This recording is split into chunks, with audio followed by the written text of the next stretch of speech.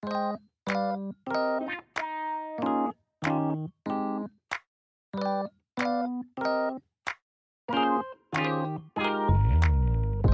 you for tuning in to our message here at Catalyst Church. We're excited that you're with us. Stay tuned at the end to find out more ways that you can connect with us. We hope you enjoy the message.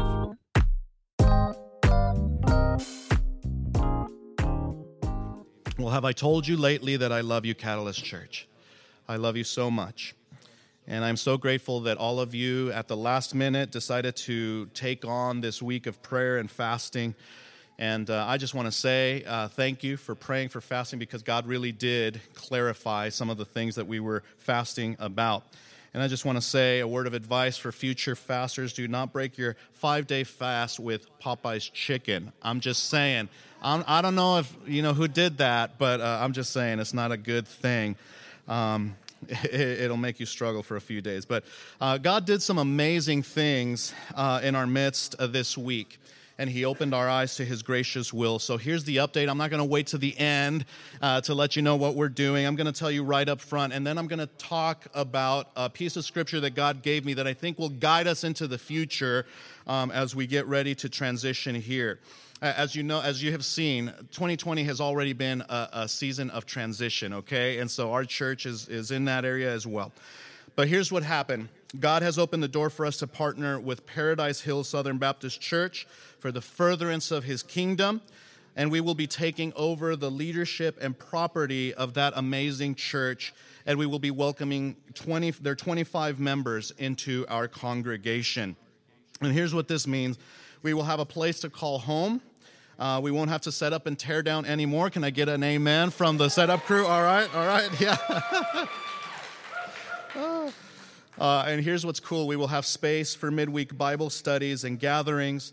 Our youth, as I walked down the steps, I saw them meeting over there in the cold, on the picnic benches. They've been doing that. They'll have a place to meet. We will not be having to pay high rents because we're going to have some free resources available to us. And it's going to be just an amazing opportunity that God has given us. Now, we will have some more complex leadership issues to deal with, and that means that we will become property owners, which is something that we haven't had to deal with. So if something breaks, hey, we can't just call the school district and say, hey, this broke, can you fix it? It's going to be on us, and so we'll have to have wisdom and leadership to take care of the property. We'll also become landlords. That requires some wisdom as well. The property currently has 3 churches meeting in it: Paradise Hills Southern Baptist Church, another church plant called Grace Battleship Church, and Por Su Gracia Hispanic Church. And so we will have to navigate these relationships well, and we need to pray for wisdom so that we can be a good testimony in how we conduct business all together. And then there's also a preschool that we have to manage and provide leadership for there. And now, some of you met them, but I want to introduce DJ Anderson and Ann Landrum, who are from Paradise Hills. They're visiting today to see what kind of knuckleheads we have in this church. And so they're right over here. Can you welcome DJ and Ann? You guys are going to love them. These are amazing people that I've gotten to know and I already love. And I know that you're going to love them too. But this transition, it won't be without its challenges. But as we learned last week, as we studied in Revelation, we will have to keep relying on the Lord for wisdom, amen, and power and strength. That's why He doesn't make everything so perfectly easy. He wants us to keep coming back to Him. Now, I want to tell you a little bit about the city of Paradise Hills. I just started learning about it because it wasn't even on my radar, honestly. The city of Paradise Hills is a great little city. If you don't know where it is, it's a little bit east of where the 805 and 54 meet. It neighbors Bonita. And one of the things that you'll notice is when you drive up to the property, you see tons of homes all around. There's so many people there, and it's a very diverse community. Angelo told us that he lives there. Angelo and Amanda live there. He said it's mainly Anglo, Hispanic, Black, and Filipino. And I love that because we're a very diverse congregation, and so we fit that community, and it's a powerful witness when the community and the church look alike, right? And my sense is that there's a great need for the gospel and that people are ready to receive the Lord. I really believe that We're going to see a lot of salvations, a lot of baptisms, a lot of life change. At least that's what I'm praying for, and that's what I'm hoping. And what's exciting is that we will be able to have ministry impact, not just 5 hours on a Sunday, but 7 days a week. And I told you guys before that it always shocked me. We've been here for about 3 years, right? And at our last event, somebody came and said, man, I live like a block and a half from here. I didn't even know you guys were here. I'm like, are you kidding me? We've been here for 3 years. We're, going around the neighborhood. We're doing these events, and people still don't know. And that's because this is a school primarily, and we have it for 5 hours on a Sunday. And so we will be able to expand our ministry impact with that. Now, let me share 3 answered prayers that I thought were just great, that really did my heart really, really good. And in fact, I was sharing some of these with Tina at the prayer call on Thursday night, and she said, Manny, you got to share that. That's amazing. So as you know, we've been praying to have a more effective impact through our church. That means that we want to make more disciples, but we want to plant more churches. We planted a church in year 3, but that kind of has slowed down. I mean, Jason coming on board, that's really exciting. But I said, Lord, I'm going to pray something bold. I want to plant 10 churches in 10 years. I shared that with you several weeks ago. 10 churches in 10 years. Can you imagine what could happen if we really devoted ourselves to that? Well, I believe that us being able to go to Paradise Hills is an answer in part to that prayer, the beginning of an answer to the prayer, because in order to do that, we need to have stability so we can build health and strength. Amen? This move gives us some long-term stability so that in 2 years, we're not wondering where are we going to go next, all right? And in fact, the Lord showed me that if we steward this opportunity well, that within a year or 2, we can start planting churches in all of these areas that we really want to be in, like Lemon Grove, Chula Vista, National City. These are places that God has put a burden in my heart for. Imperial Beach, places that are needy, people that need the gospel, need a good Bible teaching, Christ-centered church in it. And so I really believe that this is going to allow us to do that long term, not just for the next 2 years, but 10, 20, 30, 40, 50, God willing, years into the future. The other prayer I prayed for is for free rent, okay?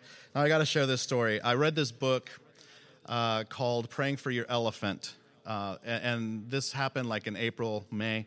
And the story is I'm not even going to tell you that. The book is about prayer. It's one of the best books on prayer that I've ever read. In fact, if you want to get it, go ahead and get it and read it. I suggest it, and I recommend it. But anyway, the book is on prayer and why we don't pray bigger prayers, right? And what kind of things hinder us from praying big prayers and trusting God for big things. A lot of it is guilt and shame. It's like, oh, I don't deserve that. There's other people that need more. And, all these things that get in the way. And so he really breaks that down. So anyway, I was so convicted by that book because my prayers oftentimes are safe. Amen? And even my safe prayers, I kind of don't even believe that God will answer those. It's terrible, right?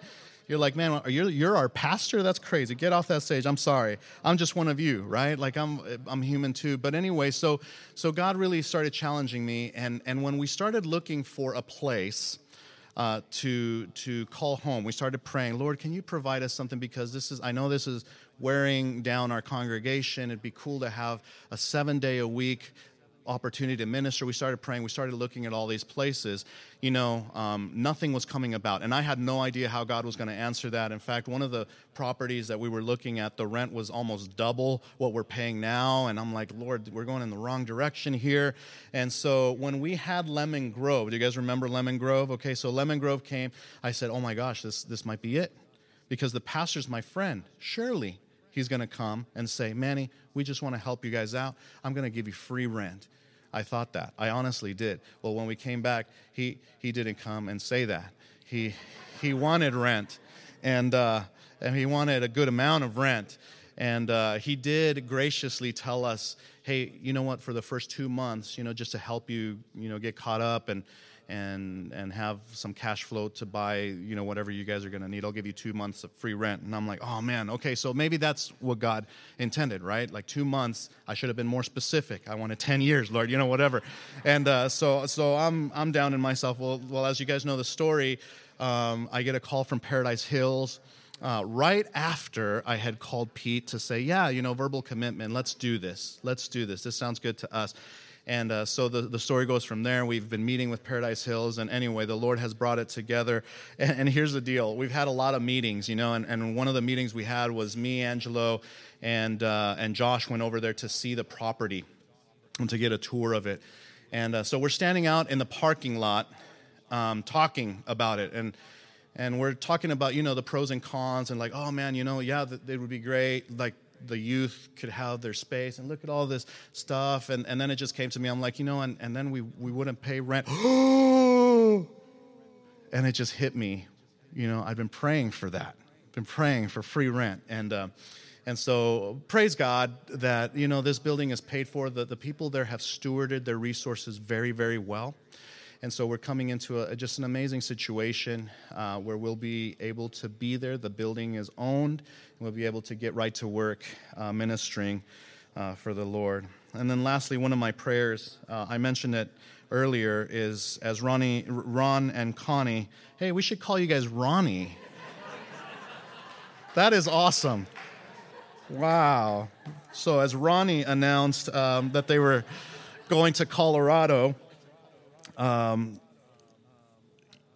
started seeing the gap, honestly, of having just this level of maturity and experience in our church, mentorship opportunities, and I started praying. I said, Lord, would you just bring someone? Now, you can't replace Ron and Connie, but I said, would you just bring someone? And I really believe that God is answering that because at Paradise Hills, there's 25 people that have been faithfully walking with Jesus for a long time. They have a lot of experience, a lot of Bible knowledge, and I just know that they are eager to invest and pour into some of you. And so I'm just overwhelmed with God's goodness, because you pray these things, and in the back of your mind, you're like, oh, is God going to do it? And sure enough, He did it for us, and we praise Him for that. And so we're moving to Paradise Hills Church, and we don't know, all of the details of when that's going to happen. We're going to, let you guys know as that comes. We're going to give tours and do all of that stuff, but we just ask you to pray. And here's the thing. If you have questions, we totally understand, and we want to field those. We want to walk with you on this process because we're inviting everybody to come, and we don't want to lose one person. Not one. That's what I'm praying for. That's my other big prayer request, is that every single person comes along with us, because I believe that if you do, you're going to see God work in amazing ways. But if you have questions or concerns or, I didn't address something today, feel free to email us, and I will answer every single email that comes in, relocation@catalystchurchsd.org, okay? Relocation@catalystchurchsd.org. Don't miss the SD and don't miss the org, because a lot of people say catalystchurch.com or .org. It's Catalyst Church SD for San Diego .org. What is it? Okay, thank you. Who was a smart aleck that said Catalyst Church, whatever. Anyway, so God is good. Amen? Y'all with me? Good. All right, now let's get into the study that I think will prepare us to have the right mindset as we move into this period of transition. So open up your Bibles to Nehemiah 1. Nehemiah chapter 1. And I'm going to be reading from the New Living Translation. I love it because it's very easy to understand. It's a very good, accurate translation. And so I'm going to be reading that. So if it's a little bit different than your version, it's okay. Just pay attention. You'll understand. So Nehemiah chapter 1. This is a book, by the way, about transitions and open doors. Okay? Now, just in case you're asking, how is studying this ancient book going to help us inform our decisions about what to do with Paradise Hill Southern Baptist Church? Romans 15:4 says this, "For whatever things were written in earlier times, they were written for our learning, that we, through patience and comfort of the Scriptures, might have hope." You know why the things were written in the Scripture? To inform our decisions in our life today. And so that's what we're going to see. So Nehemiah, here's the background of this book. Babylon invades Jerusalem and takes many of the people captive. about 30 years later, Persia invades Babylon. The Israelites are there for about 70 years, and in a miraculous turn of events, these prisoners, these exiles, are allowed to return to Israel by Cyrus the Great under the leadership of Zerubbabel, who is a descendant of David. Okay, he's got oh my gosh, what's that? He's from the line of David, so in line to be king, in other words, okay? And they go and they rebuild the temple, is what they do. 2 Persian kings later, Artaxerxes allows a second group of exiles to return under the leadership of a guy named Ezra. And what Ezra focuses on is rebuilding the worship, the traditions. He restores the synagogues and worship as they had known it before the exile. Now, it's been 90 years since the first return under Zerubbabel, and it's been about 12 to 15 years since Ezra's return. So you get it? 2 returns, and it's been 90 years since the first one, 15 years since the second one, and this is where we find ourselves in the book of Nehemiah. And starting in verse 1, this is what it says. It says, "These are the memoirs of Nehemiah, son of Hakaliah. In late autumn, in the month of Kislev, in the 20th year of King Artaxerxes' reign, I was at the fortress of Susa." I meaning Nehemiah, okay? "Hanani, one of my brothers, came to visit me with some other men who had just arrived from Judah. I asked them about the Jews who had returned there from captivity and about how things were going in Jerusalem. They said to me, 'Things are not going well for those who return to the province of Judah. They are in great trouble and disgrace. The wall of Jerusalem has been torn down. The gates have been destroyed by fire.' And when I heard this, I sat down and wept. In fact, for days I mourned, fasted, and prayed to the God of heaven." So Nehemiah is at the palace. He's a cupbearer. That's his job. He asks some of his brothers that came back from Jerusalem, "How's it going over there?" And it crushes him because they say it's not going good. It's going really, really bad. Now, why did it crush Nehemiah? Because for all intents and purposes, Nehemiah lives in the palace. He's got a good life. I mean, he's probably at the top of the food chain. So why does it affect him so much? Here's why. Because Nehemiah believes the promise of God that he's going to restore his people to their land. And he's seen the return, the first return under Zerubbabel. He's seen the second return under Ezra. And he's assuming in his mind, you know what? They've gone. God has opened the door for them to start returning and rebuilding. It's got to be amazing. When God opens the door, it's always good, right? No. He assumes that things are going well because God has opened so many doors. He's probably eager to get the news, assuming that he's going to get good news, but the news is bad. And here's the thing, just because you walk through the open door that God presents to you, it doesn't mean that everything's going to be perfect. In fact, it doesn't even mean that circumstances will get better.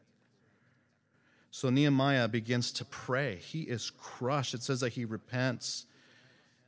And bottom line, he begins to pray for an open door, another open door. Picking up in verse 11, the last part of his prayer says this, "O Lord, please hear my prayer.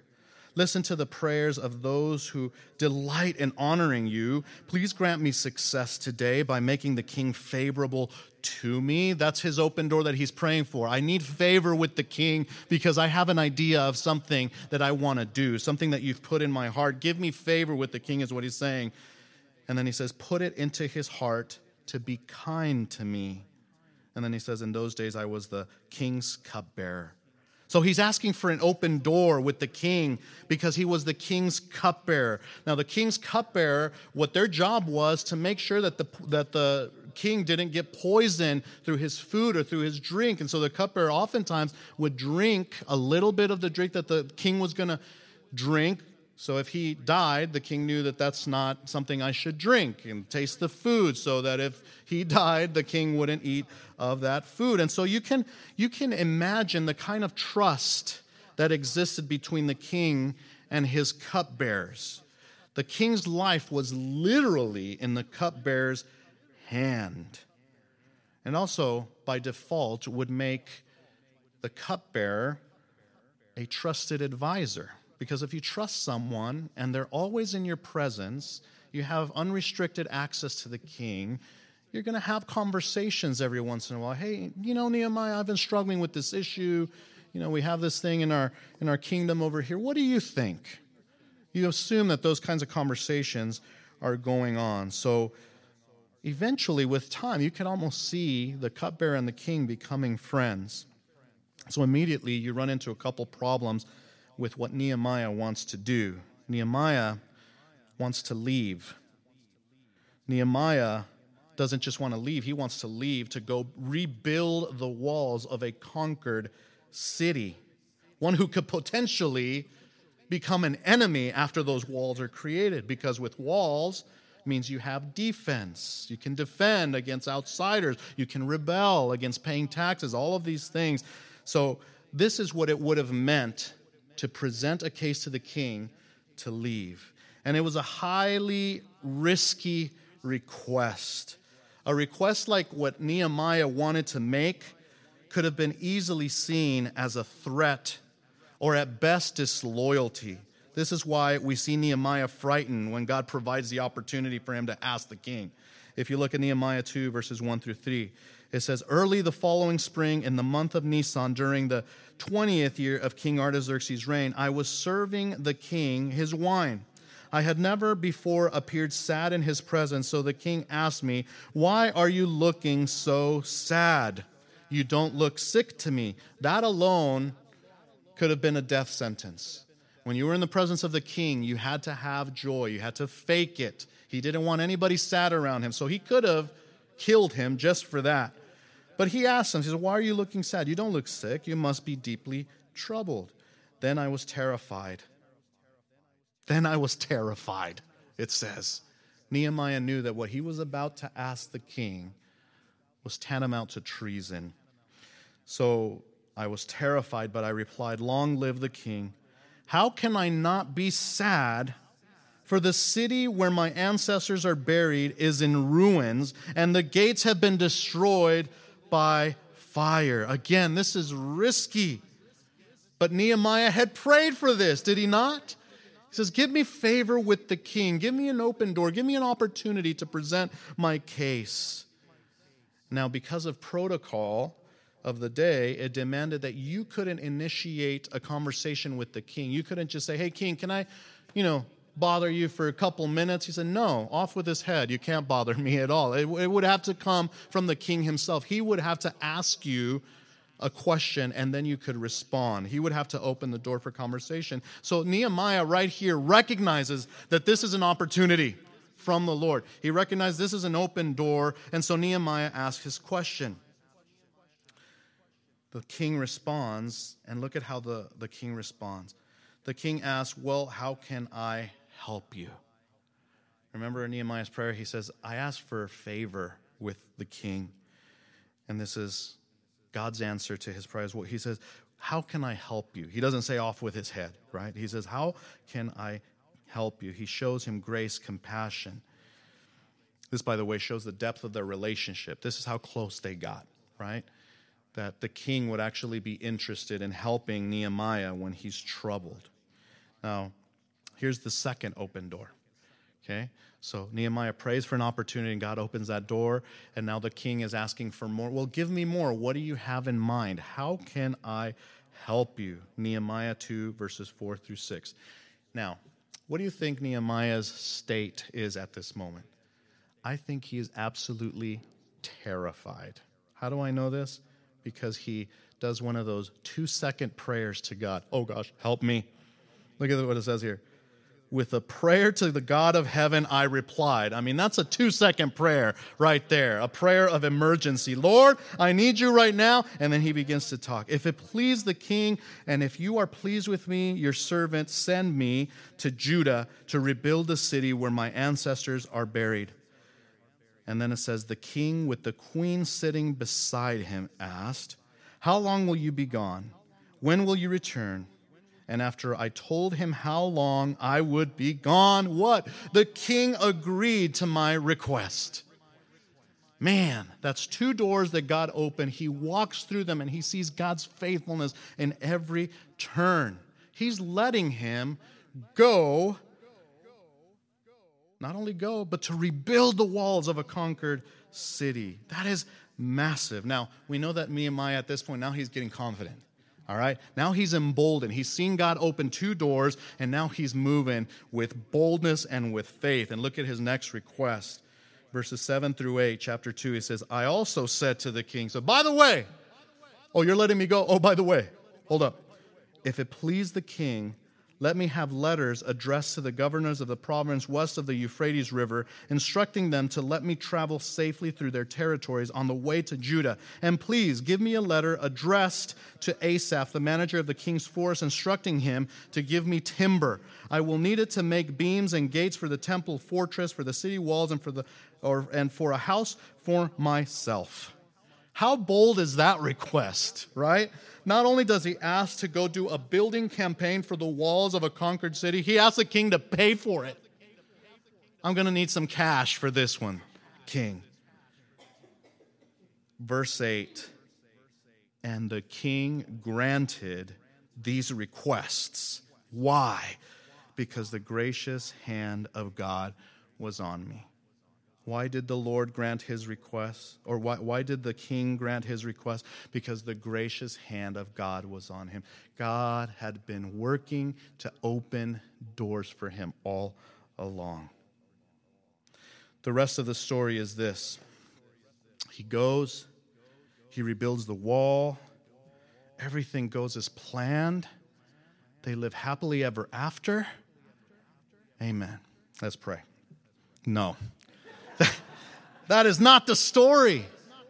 These amazing doors that have been opened, he walks through them, and stuff hits the fan in a big way. But that's how we think sometimes, right? We think if God opens a door, then it must mean that as soon as we walk through them, everything's going to be perfect, everything's going to be good, just like we hoped for, just like we planned. All of our expectations are going to be met perfectly. That's not it. We almost see the open door as a finish line, when really what we should be doing is seeing God's open doors as the starting line. This is the beginning. So how does it apply to us? Just because God's opened this door, it doesn't mean like, yay, we made it. Now we can rest. We don't have to set up. We don't have to do it. We just enjoy. No, that's when the work really begins. Look at what happens. He gets there. The Bible says that he inspects the work that needs to be done. He recognizes there's a lot of work to be done, but they're going to do it. It's a very important task. The walls meant protection. It conveyed stability, and it conveyed strength. It proved the faithfulness of God's promise to restore Israel fully. This was a monumental task, and it had to be done. So no matter how hard this work was going to be, they were going to do it. So Nehemiah is determined. Okay? He's determined. And one of the things he does first is he rallies the people. He says, all right, everybody, come over here. And guess what the people do? They are excited. They say, yes, we need to do this. So they all agree enthusiastically, and they literally get to work right away. And man, they start making progress like never before. You've never seen a building campaign go up this quickly. They're working, they're making progress, they're accomplishing this amazing task for God, and that's when stuff starts to go wrong. He said, I said to them, this is what happens. You know very well what trouble we are in. Jerusalem lies in ruins, and its gates have been destroyed by fire. And this is verses 17 through 19. Let us rebuild the wall of Jerusalem and end this disgrace. Then I told them about how the gracious hand of God had been on me and about my conversation with the king. They all replied at once, yes, let us rebuild this wall. So they began the good work. Now, I don't know in your Bible what it says next, but in mine it says this, but. They started working, but But when Sanballat, Tobiah, and Geshem the Arab heard of our plan, they scoffed contemptuously. What are you doing? Are you rebelling against the king? Are you rebelling against the king? They asked. Here's the second point. There's always a big but that's going to try to get in the way of God's plans for you. Amen? When God is at work, so is the enemy. They started working, but somebody didn't like what they were doing. Another point we need to remember is that when we walk through the doors that God opens, we are walking into spiritual warfare. Because every time that God opens a door for us and He wants to do something great in our lives, that means that the enemy is going to try to sabotage it at every turn. For a couple chapters, we see the extent of the battle that they faced. First, they experienced mockery by the Jews. In Nehemiah 4, verse 1, it says, Sanballat was very angry when he learned that we were rebuilding the wall. He flew into a rage, and what did he do? He mocked the Jews. They experienced mockery for what they were doing. Number 2, they experienced resistance. Next, it says in chapter 3, verse 5, next were the people from Tekoa, though their leaders refused to work with the construction supervisors. Who are the people of Tekoa? They are Jews that remained in the land, that had come back perhaps and were living in Jerusalem at that point. Nehemiah comes and says, let's rebuild the walls. This is a worthy task. And some of the Jews said, nah, I don't want to do that. So he experienced resistance. Number 3, the Jews also experienced discouragement. How many of you know that when you're working for God, it's not always like exciting times, mountaintop moments. Sometimes you're going to get discouraged. You're not going to see enough progress. You're going to be overwhelmed by the amount of work. It says this in chapter 4, verse 10. It says, then the people of Judah, began to complain. The workers are getting tired, and there's so much rubble to be moved, we will never be able to build the wall by ourselves. This is just a chapter after they all said, yes, let's rebuild it. All of a sudden they're saying, we can't do this. It's too much. Next, they experienced threats. Chapter 4, verse 8, it says, they all made plans. These are the people who are opposing the work. They all made plans to come and fight against Jerusalem and throw us into confusion. If we can't stop them by mocking them, we're going to take it up a notch, turn up the heat, and see if we can't stop them. Now they're threatening them that they're going to come and fight.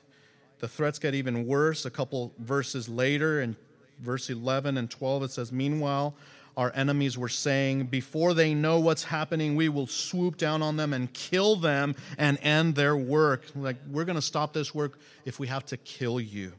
The Jews who lived near the enemy came and told us again and again, they will come from all directions and attack us. Now fear is gripping all of the people who are working. And this fear is spreading. So they experience threats as well. Next, they experience disunity. The people that were united at that one moment when Nehemiah cast the vision, they're like, yes, let's do this. All of a sudden, they experience some disunity, some disgruntled people not doing what they're supposed to be doing. In Nehemiah 5, verse 1, it says, about this time, some of the men and their wives raised a cry of protest against their fellow Jews. They weren't treating each other well. And so there was disunity in the people of God. And then next, they experience haters, trying to stop the work again. Chapter 6, verse 9, they were just trying to intimidate us, imagining that they could discourage us and stop the work. But I continued the work with even great determination. So you see, God opens doors.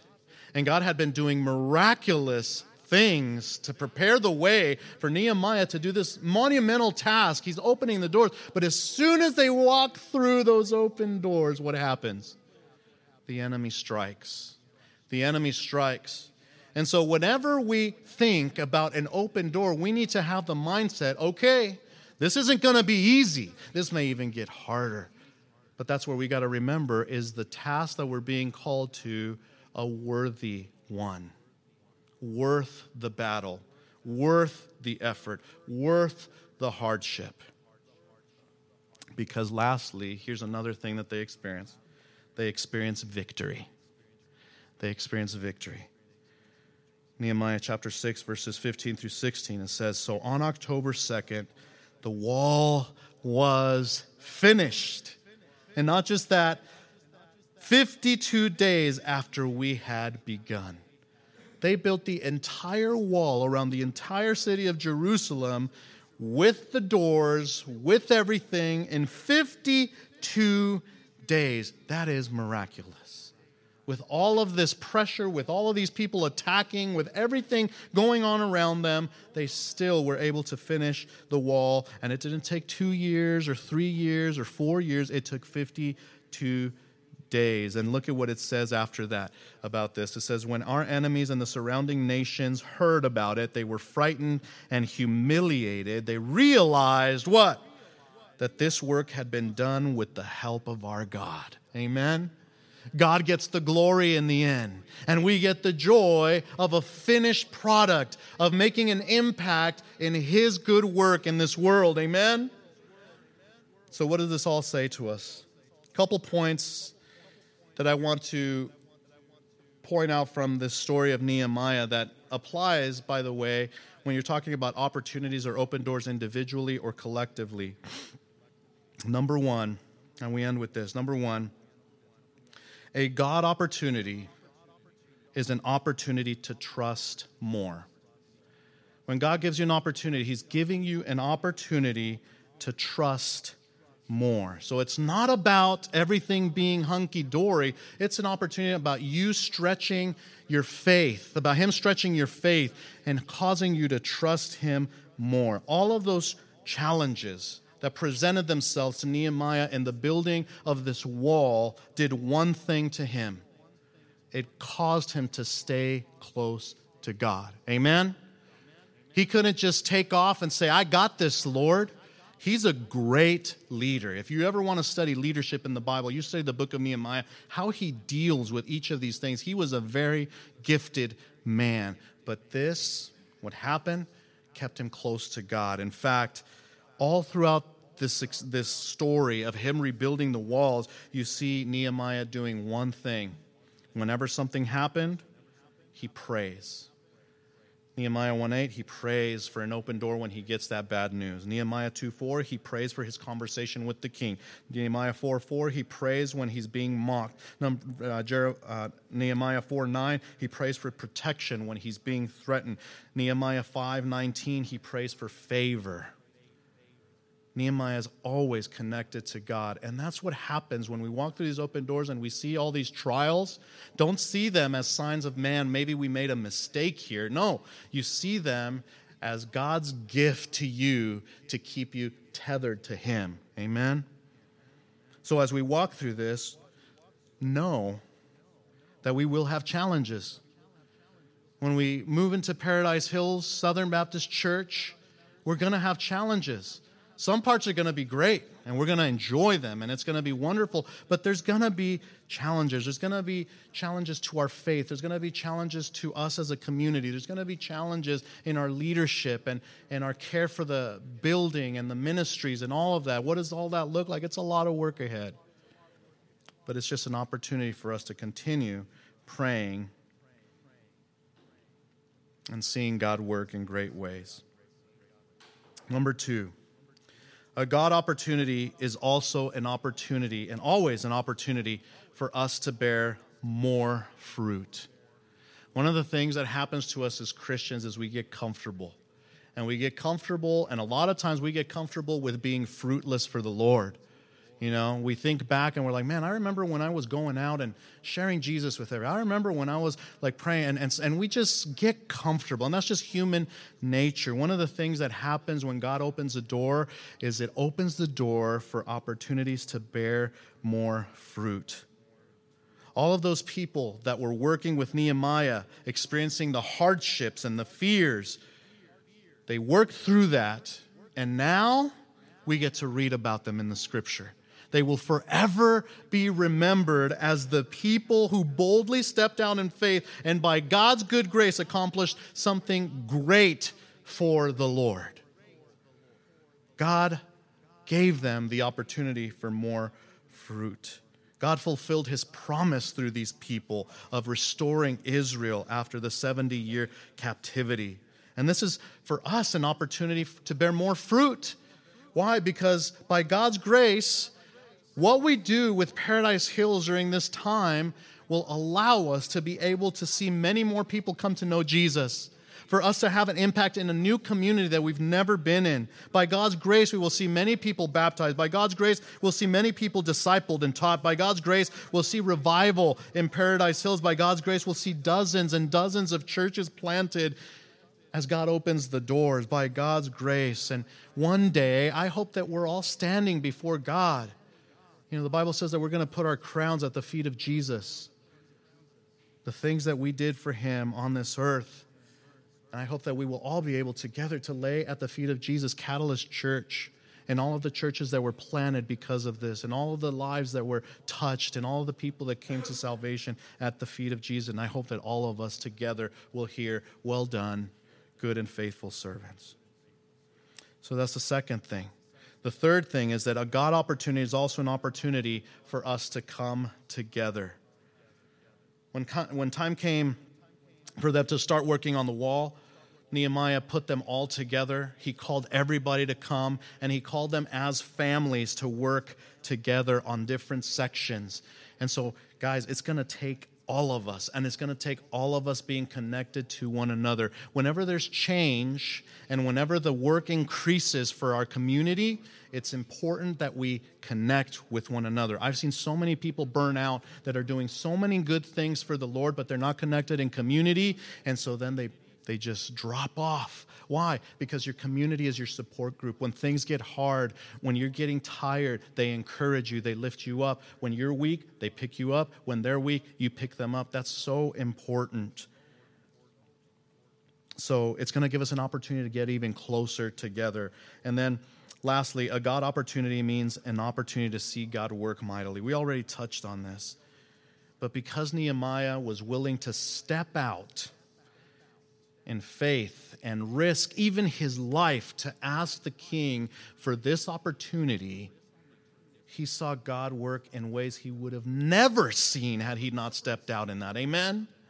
And isn't that the case with us? Some of us are so frustrated. Like, Lord, why do you seem to work in everybody else's life in just mighty ways? I hear these testimonies. I hear what you're doing, and you're not working in mine. You know why I think sometimes God doesn't do that? Is because we're not in the front lines.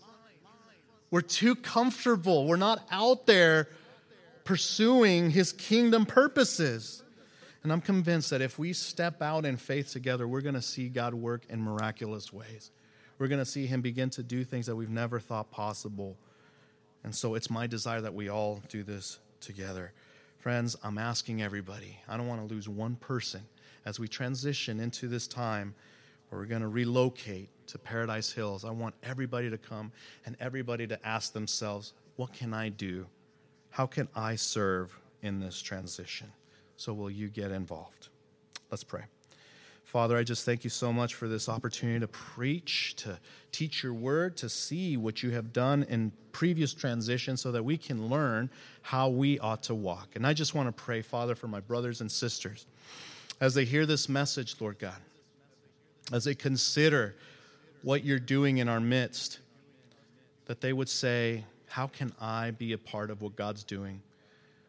Lord, it's not a small thing that you're doing, and I believe that you're calling every single person to it. And I just want to pray, Father, that you would individually touch each heart and give us each a passion, a calling, a desire, a conviction that not only are we supposed to be a part of this, but that we're supposed to even increase our involvement. And Father, I pray that you'd protect us from the enemy attack. We see just almost an extreme example of how Satan can really attack the work of God in Nehemiah. And Lord, I just pray that you would spare us from some of that. I pray that that wouldn't be our story. but that, Lord, that you would keep us from temptation, keep us from distraction, keep us from any sabotage that the enemy is trying to do. And Father, if there are things that come our way that are difficult, that are uncomfortable, that require more of us, I pray, Jesus, that we would have the same kind of mindset that you had when you endured the cross. You said, for the joy set before him, he endured the cross. I pray that we would endure the hardships for the joy set before us of seeing your kingdom expanded, seeing you work powerfully, seeing you do something amongst all of us that none of us could ever do on our own. I pray, Jesus, that you would be glorified in our life, in our work, both individually, but also collectively as a church, as Catalyst Church. I thank you for my family. I thank you that you love us, that you've worked in us, that your best is yet to come. In Jesus' name. And all God's people said, amen. Let's all stand up, family. Let's all stand up. Today's message was recorded at Catalyst Church, San Diego. For more information on Catalyst Church and to find out ways to connect with us, visit our website at catalystchurchsd.org. We look forward to fellowshipping with you.